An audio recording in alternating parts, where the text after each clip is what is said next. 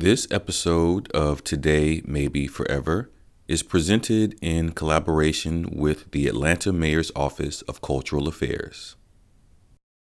This is Today Maybe Forever. I'm Floyd Hall, and today I have the pleasure of speaking with photographer, photojournalist, photographic artist, Sheila Pree Bright.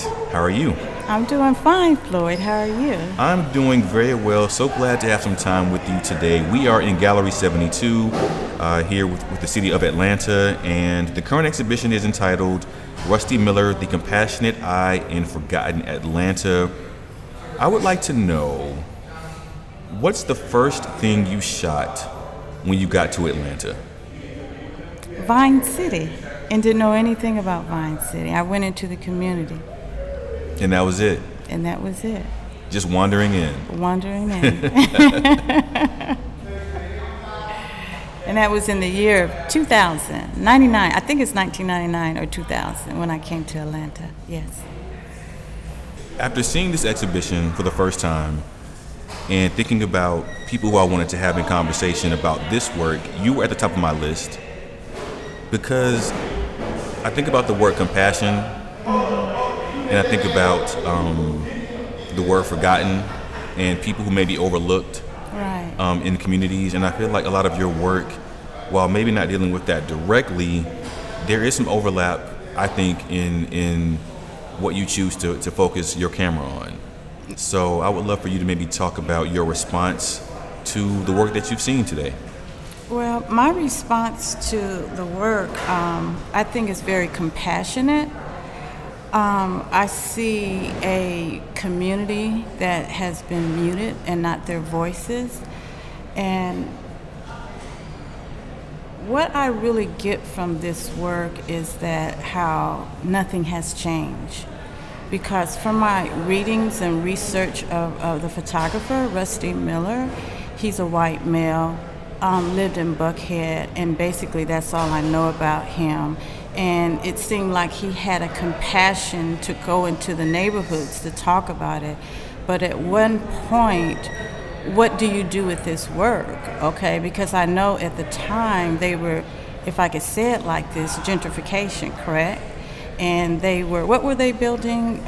They were building in some of these photographs, they were about to build Atlanta Fulton County Stadium. Right. Mm-hmm. And were these images used at that time for a social documentary where it would show people of how they were living and maybe they would not become displaced? I don't know that. So for me, it's beautiful work, but it's like when it comes to black bodies, I do believe that we have learned of ourselves through the lens of the white male narrative, okay? And how can we move forward with this? Because a lot of my work is about claiming our narrative. A lot of people talk about reclaiming the narrative. What is there to reclaim because of what we have, if I could say it like this, through the lenses of others, we've seen ourselves. So I'm claiming the work now and use it for a call for action. And it's nice that this work is here, but in the future, what is it going to be used for? Because that's why I say what has changed. You know, the aesthetic and the imagery may look different, but Atlanta is number one in income equality. When are we going to progress with that? And to go a step further, if you were to go into certain neighborhoods in Atlanta, it may look like a 2018 version of what we see in these photographs, Correct. But you'll still see something close to the same level of poverty and maybe even when it comes to housing structures, not that much advancement in what we may be witnessing in some of these photographs. So when you think about this this notion of claiming it and maybe even documenting it, when you see the work, when you see the subjects, when you go into certain neighborhoods and you see this, and your response is to capture it, what do you hope happens with the viewer or anyone who may see what you're capturing? I'm going to bring it up to today's time. Okay. This type of work and the work that's still being shown of black bodies when it goes into, when someone comes into marginalized communities, I think we as a society have become numb to it. So what are we doing? I question myself with that. I choose not to go into the neighborhoods because I've been in the neighborhoods. When I first came to Atlanta, I didn't know anything about Atlanta, and I went into Vine City, the Bluff, and I started documenting the community. And there's one gentleman that I photographed that he was talking about how every time when he walked out his door, he would see the city buildings, and it's like it's pushing them out. And this was in 2000. So I as an artist, as a photographic artist, I'm questioning myself if I go into these neighborhoods because I'm reinforcing the same type of imagery. So how can we elevate this? Because we see images like this all the time, you know? And it's overturning and overturning and overturning. It's like, it's just perpetual. But how can we move forward? So let's maybe dive deeper into that. What does moving forward look like in terms of getting anyone or the right people at the table, at not even at the table, because we kind of overused that phrase, but if someone sees this work, if someone, whether it's the mayor, whether it's a city council person, whether it's a neighbor, if someone sees this work, and not even this work, Miller's work, your work, anyone's work, what should that next response be? Is it community action? Is it a letter? Is it a protest? I guess I'm trying to figure out. I understand. I don't think a lot of people know that now because we're so inundated with imagery and bombarded. Like I said before, we become numb to it. And the question is, how do we move forward? Nobody, to me, is so simple for us to come collectively together, you know, as a people, because it's the people. The people really have the power to make the change because we've seen images like this throughout the generations, okay? But what has changed and what can we change? I actually, there's a photographer back in the 1800s. His name is Jacob Riis. Have you heard of him? Jacob Riis? No, yeah, I've not. R-I-I-S. And he did a body of work. He was a social documentary person. He wanted social reform. And he went into New York and photographed the slums of New York. And a lot of it was young kids, okay? And he was actually able to change something back then. But when you see imagery of black bodies, and I'll take it up to now where we talk about Black Lives Matter and the protests, do anybody really care?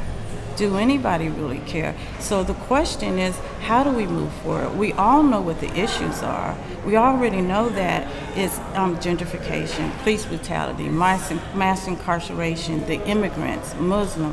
We know what the issues are, but how can we as a nation come together collectively to solve out these deep-rooted questions? You know, because America is actually, and you know this, Floyd, that it's rooted in racism, and that's how it keeps each individuals divided, okay? So the question is, how do we move forward? You know, we got to take one step at a time, but if we constantly coming to the table, and me as a photographer, or like for example, showing these type of imagery, how do we move forward? We could talk about it, but what are the answers? Are we really want to move forward?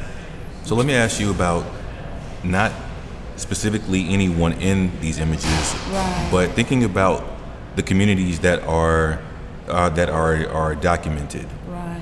When we think about the level of agency that someone may have to affect their neighborhoods, to talk to their officials, to talk to their neighbors, sometimes it's almost as if people maybe underestimate the amount of agency that they actually have to start something. So you talk about what are we going to do, right? I think a lot of people may sit back and ask, what are we going to do, without realizing that they're the ones who can do something. Right. Even if it means just going next door to your neighbor, asking if they're okay, asking how they feel about what's affecting them, and then saying, hey, let's come together, let's ask other neighbors. So it almost feels as though we don't realize our own level of influence and power, but I don't know how to unlock that in individuals. It's hard. I'm questioning that myself. It's hard. I mean, I do a lot of lecturing right now, and what I have come for me as an artist is that I feel that I'm the messenger, and I'm giving it to you. Either you accept it or reject it.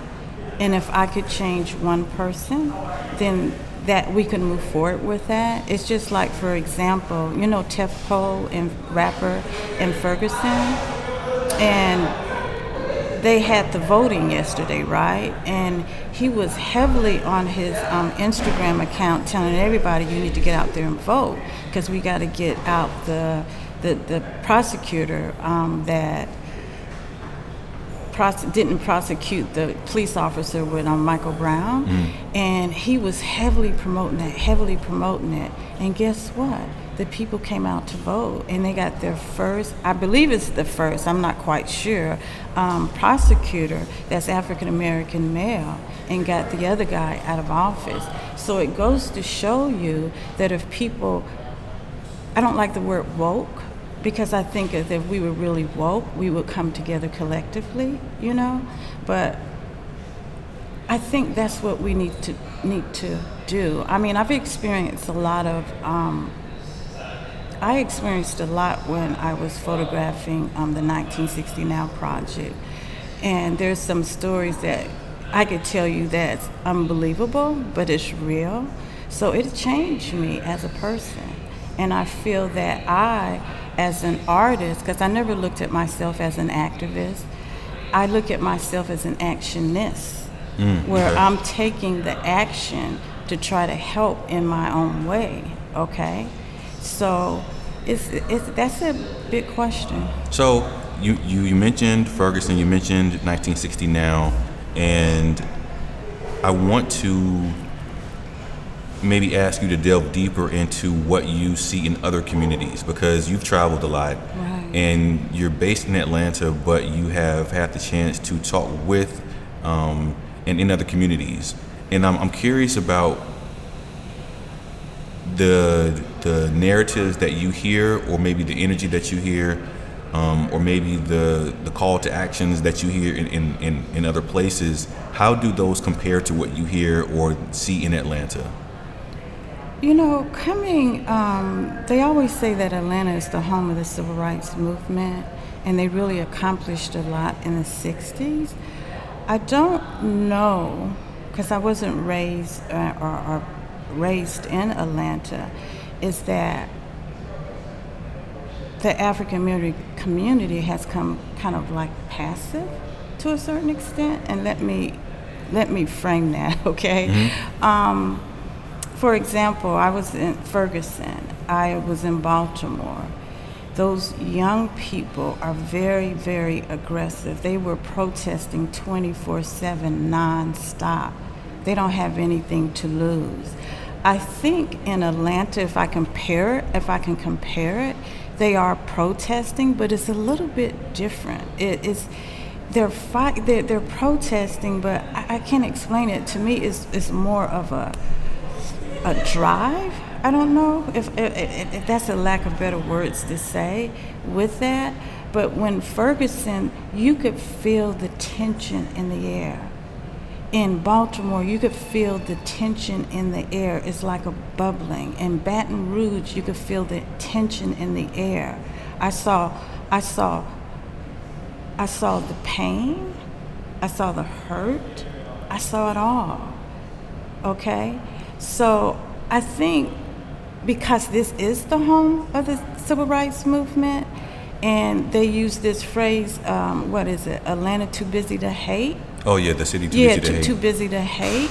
I just think that Atlanta might be a little bit more not as aggressive with that. From watching from afar the action in the cities that you mentioned, there was a different sense of urgency. Correct. And I think that word urgency, I always kind of come back to that because we're sitting in this gallery, in this big window where we are watching everyday people doing everyday things, and we're seeing people living life, and I think in a way that you want to see. So there's not a sense of urgency when we look outside. Right. But I do think that maybe when we get outside into some of these other neighborhoods outside of the city, is what I'm trying to say, that there's still not the same level of intensity that you mentioned that you witnessed in other cities. And I'm not sure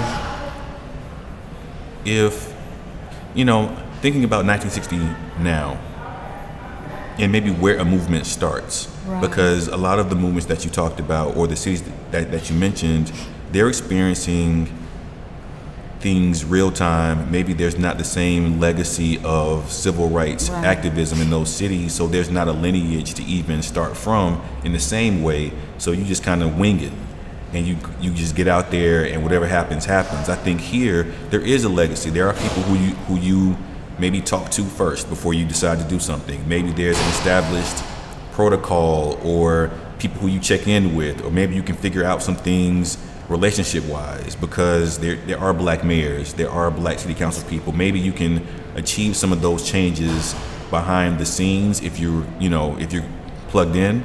So maybe that fosters a little bit of an indirect approach rather than rallying on City Hall steps in the same way. No, don't get me wrong though. The young people here did. They shut down Martin Luther King Parade in 2015. Okay. They shut down the highways when back-to-back Philando, Castillo and Alton Sterling, because I was in Baton Rouge at the time.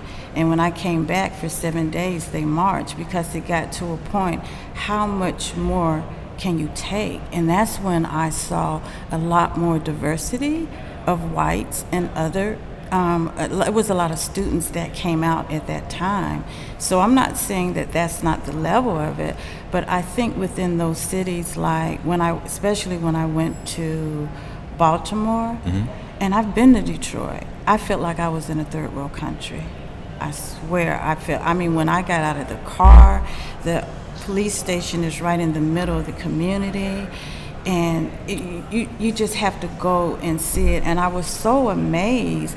I wasn't actually photographing the people. I started photographing the landscape and got totally cursed out by the people in the community. They're saying that they didn't want me here, white folks here, or the media here, because the only time when you come into these communities is when you want to talk about something negative. So I think Atlanta, like you said, based on this is the home of the civil rights movement, it's done a little bit different. But these young people here actually took over when they had the hashtag Reclaim Martin Luther King, and the elders were totally upset when they took over the parade. And you didn't hear about that in the news, actually. So you mentioned getting some pushback when you were going into neighborhoods. Right. And I think back to this exhibition, and Rusty Miller obviously had access to go into these neighborhoods, to get up close and personal, to get intimate with a lot of these subjects. Can you talk about, from Miller's perspective, but also maybe even from yours, what are those conversations like when you go into someone's neighborhood with your camera, with the intent to document? How do you start the conversation so that you don't offend them? Right, that's a good question. I can't speak for Rusty Miller because I don't know what was going on with him, but it seems like he had compassion. But what I've noticed in the imagery is I see him more engaged with the young people versus the older people. When I look at those, it's more of a distance between that. So I don't know how he went about going in the community. But I know for myself, like example, when I went into West Baltimore, I do not start photographing. I try to engage with the people in the community and talk with them. It's just like the example when I got cursed out and told me to get the hell out. I said, look, because you have to think fast on your feet. I was like, look, I'm from the home of the civil rights movement, and I'm here to help. I want to tell our narrative. I want to claim our narrative. And it was a young guy and a woman, and they looked at me, and they just bowed their head and said, yes. And then the woman came up to me and said, I tell you the truth. She said, I just got out of jail. And she says, do you have any money? And I looked at her and I said, ma'am, I don't have any money, but I can give you a hug. And we hug and we cry. I get emotional. So at that point, I, as an observer, has become a participant, okay? Because I want to know, I want to hear. I mean, I've seen the sorrows, I've seen the hurt, the pain. When it comes to black bodies, I believe that we don't really realize how traumatized that we have been since we've been brought over here into this country. And it's unconsciously so, and it's going throughout generation through generation through generation. It's like, for example, Rusty Miller images. It just seemed like all this, it was in period of 60s and 70s. That was the civil rights up into the Black Power movement. But when you see these images, it's like they're happy, they're fine, But we have learned to wear the faces, the two-face, the duality that W. Du Bois was talking about. Yeah. I want to touch on something that you mentioned earlier. You mentioned that there was a rapper in Ferguson who was advocating for people to be active and to get out and vote. Right, Tefco, yeah. And you have a history photographing hip hop artists. Yeah. Deep in your backstory. Right. And I'm curious, when it comes to seeing hip hop artists as leaders, whether they want to be or not, whether that's expected of them or not.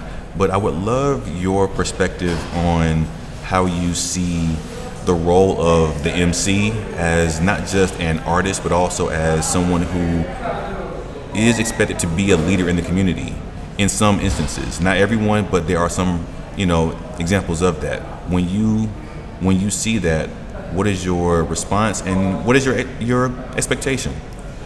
First of all, I don't have any expectations, but I can tell you this. When it comes to a rapper, or I can put myself into it, I feel overwhelmed now because it feels like I'm the one, I'm in this now, and that I'm speaking for everybody. And I can't speak for all of the African American community, and I feel that rappers cannot do that either.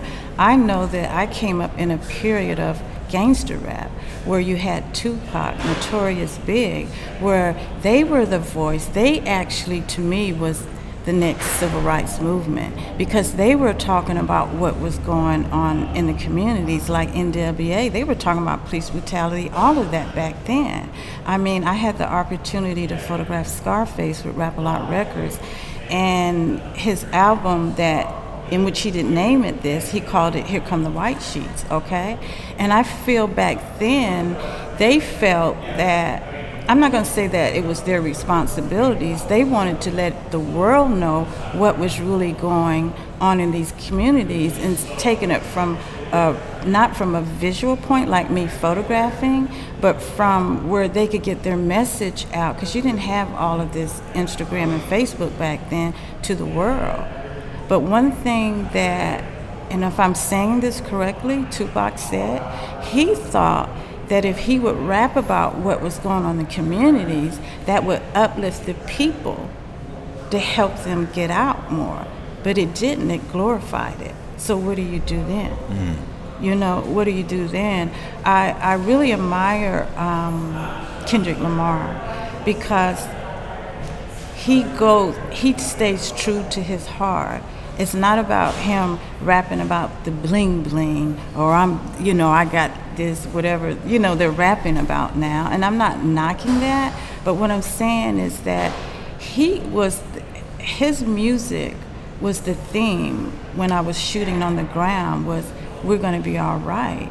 And that last album, that album that he had is Be Humble, He's talking about that universally so, okay? And he's a very humble person. So I think that he knows and he's very conscious that he has to speak from his heart because he lived that, okay? He actually lived that. And he's speaking to the people and not just these Munich communities or marginalized communities. He's speaking to the world. And he's got the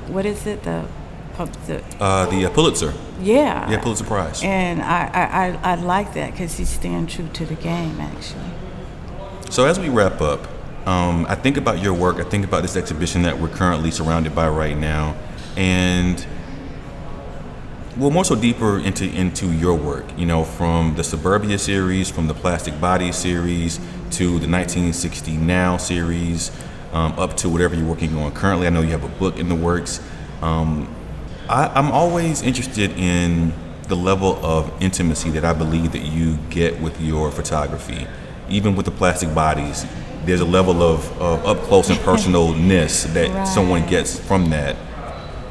What does that mean to you, the level of intimacy that you try to foster or pull out from the subjects that you capture? I think it comes back from my childhood. I lived in Germany in my earlier years, and I'm just thinking back right now. Mm-hmm. Is when I was young in Germany, my mother, we would ride the train, and people that was always around us, they were speaking their language, and they were asking my mother, can they touch our hair and touch our skin? And as a child, I didn't understand that, and I was wondering why they wanted to touch our skin and our hair. So moving up now, I think I've always had a curiosity of why people look at people differently, and I think that plays a lot in my work. I'm very respectful of people. If you will not let me photograph you, I will not photograph you, even if I'm on the ground. It's like when I was on the ground going to these different cities photographing the protests. I wasn't out. The reason when I went to the ground, because I was actually doing a body of work of the unknown members of the civil rights movement, the ones that we don't know about. And I started photographing them, and it really opened my mind because I'm like, wow, we only learn about the civil rights movement in the books, and I never heard these stories at all, okay? And so when Trayvon Martin happened, and I was in the studio photographing, I said, I gotta go to the ground to find out what's really going on with these young people. They were doing, it was like a birth of a new civil rights movement, if I could say it like that. I mean, they were doing die-ins, and they were like, we're not gonna take it this more.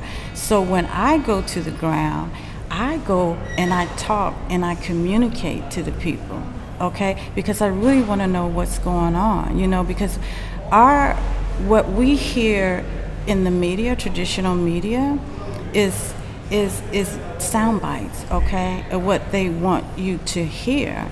But now, since we have these smartphones, we could look at it totally different, but I think we're becoming numb to it. So for me as an artist, I really want to get into the psyche of the people and see what's going on, because people come to me all the time and they said, well, Sheila, since you've had that experience, what can we do to help these communities? And I'm very real with them, and I tell them this: it's not about putting the money in the communities, because if you don't change the mindset, things are going to stay the same. And I think it really has to do with trauma, terror, anxiety, and stress. And we have to deal with it basically on a mental level now. I really do, and it's about self-care. And I think that's where we need to start.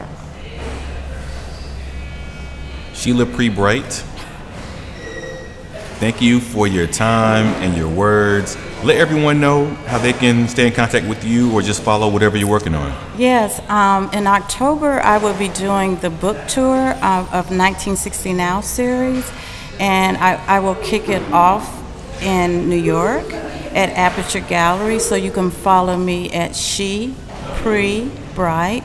That's one of my IGs. And my other IG for the book tour is 1960 Now. Sheila Pree Bright. And thank you so much, Floyd. Thank you for your time. Okay. This was great. Uh-huh.